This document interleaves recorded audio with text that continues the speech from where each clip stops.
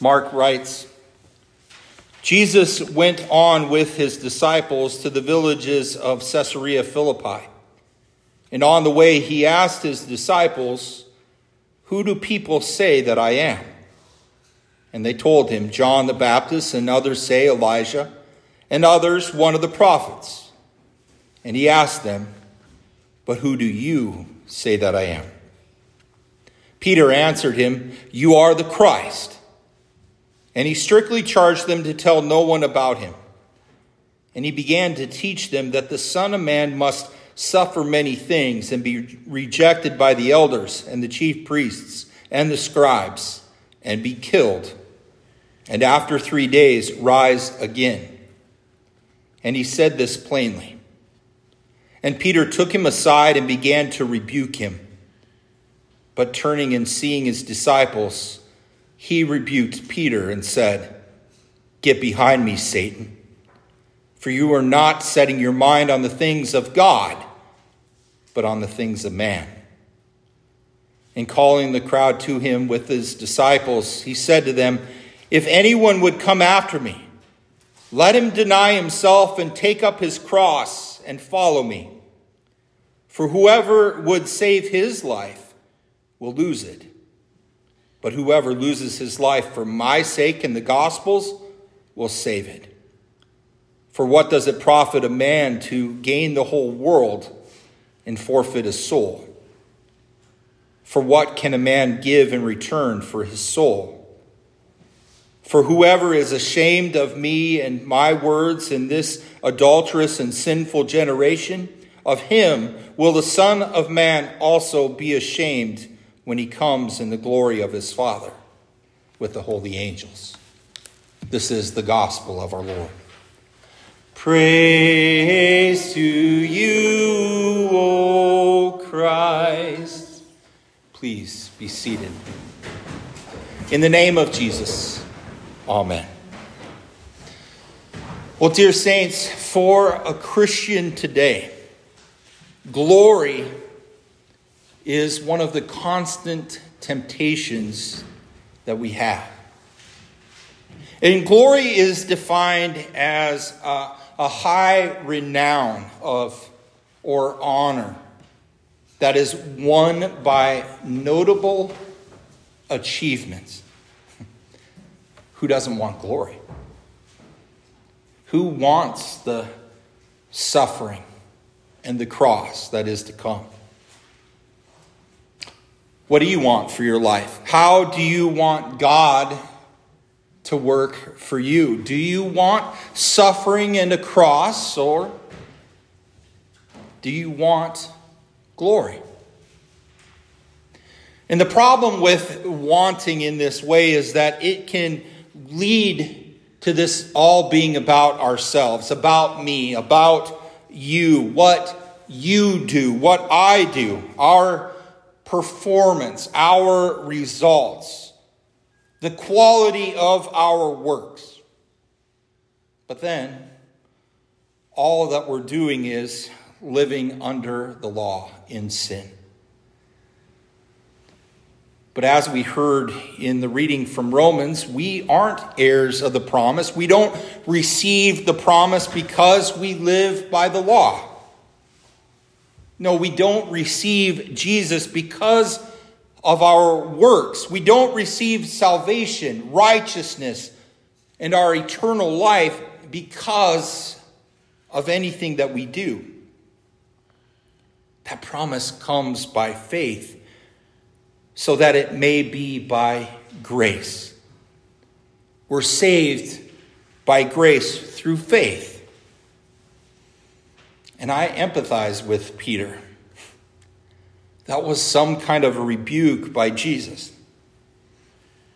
But I also find it funny that Peter tried to silence the one who silenced the religious leaders, the demons, and basically everyone else. What was he thinking? Poor, misguided Peter, who didn't even have in mind the things of God, but the things of man. Who wanted not a suffering and a dying Savior, but some kind of glory story with all of its honor. And Jesus, he was extremely blunt here. He didn't beat around the bush with Peter. And don't you think that that's something that we must do as a church as well? Don't beat around the bush, but be steadfast. Hold true to what we know to be true. Now, I'm not saying that we should be insensitive, but if we are too scared of offending people and we try too hard to water things down and make them palatable to the unbelievers, we'll end up shooting ourselves in the foot.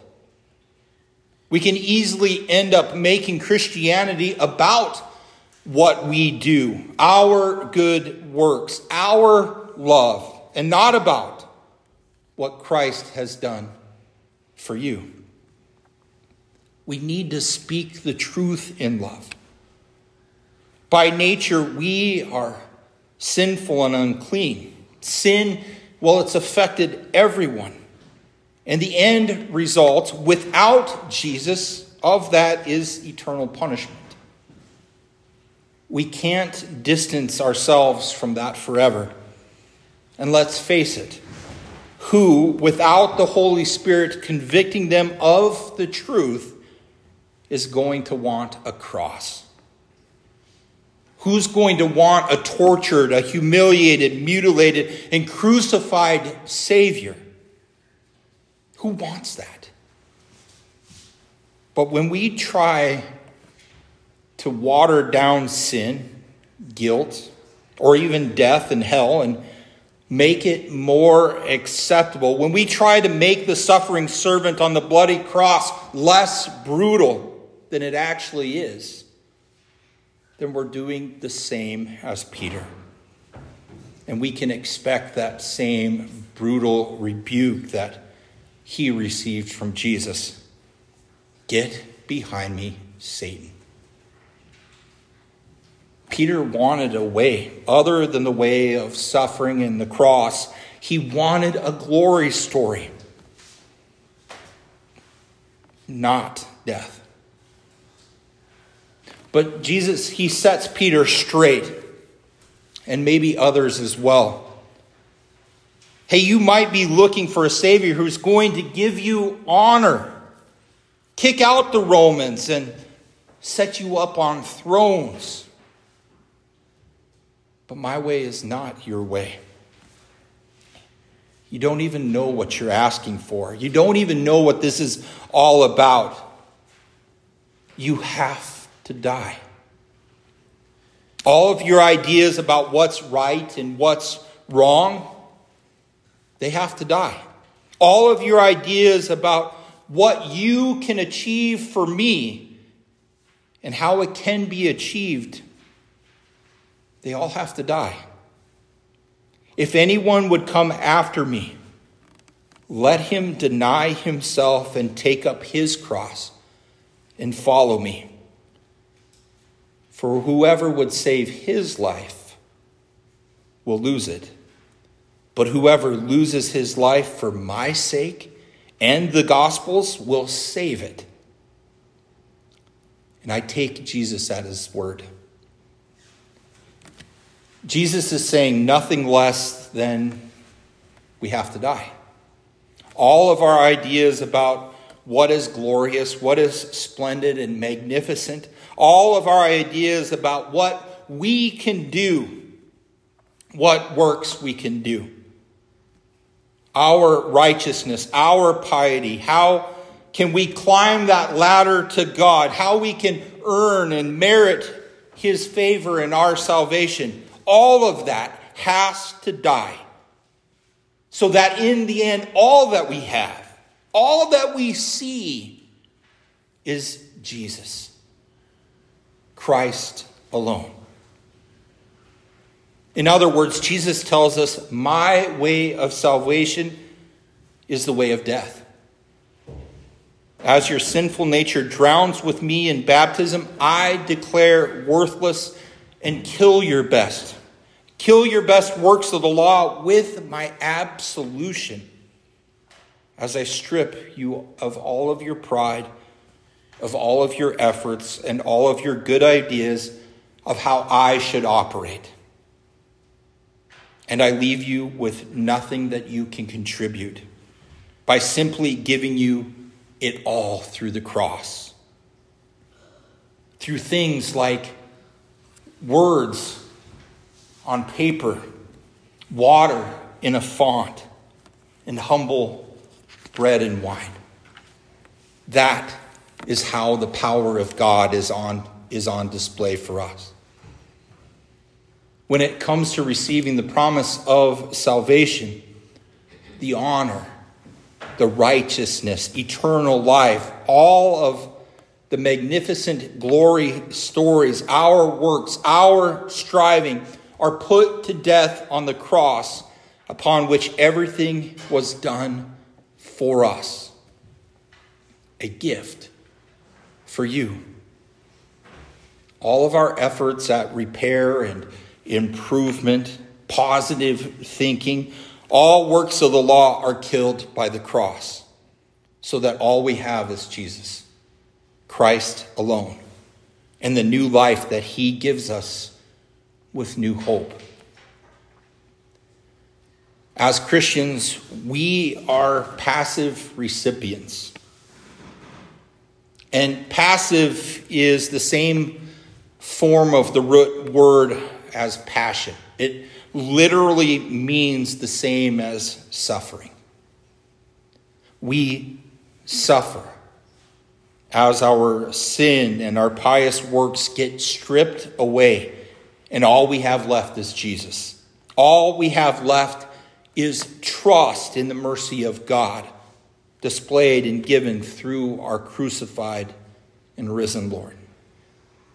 And it's then that we realize that even our good works aren't our works of the law. They're Jesus' works of grace done through us. Our lives as Christians aren't about glory. We're called to deny ourselves and take up our cross, his cross. Sure, a cross of glory would be much easier for us all to accept. And boy, we'd be comfortable with that. But as Luther said on good biblical grounds, whoever does not know God hidden in suffering does not know God at all. And it's only through suffering in the cross that sinners can see and come to know God. Friends, I understand that it's not a good feeling when God operates on us, when he convicts us of our sin and reduces our works to nothing. So all that we do have is Jesus and the cross. God has to do it all. And you are rendered totally passive. Your will is put to death so that God's will can be established in you. This Christ alone, Christ and him crucified for you, is the only way. It's the only way that leads us to true glory and to true righteousness. And we can thank God that we have been set free from the works of the law, striving to perform, striving for success and glory in order to be sure of God's favor and love. It is finished. Christ and his cross leave nothing else for us to do. God is present with us here, and his power is on display as he works to mature our faith, stripping away our sin, our pride, and our striving and thirst for glory, so that it's only Jesus, Christ alone, Christ for you. Dear saints, as an heir of that promise, simply look to that promise. the cross, and the crucified one, Christ alone. Repent and believe in the gospel. And may that bring you peace. The peace of God which surpasses all understanding. May it guard your hearts and your minds in Christ Jesus our Lord. Amen.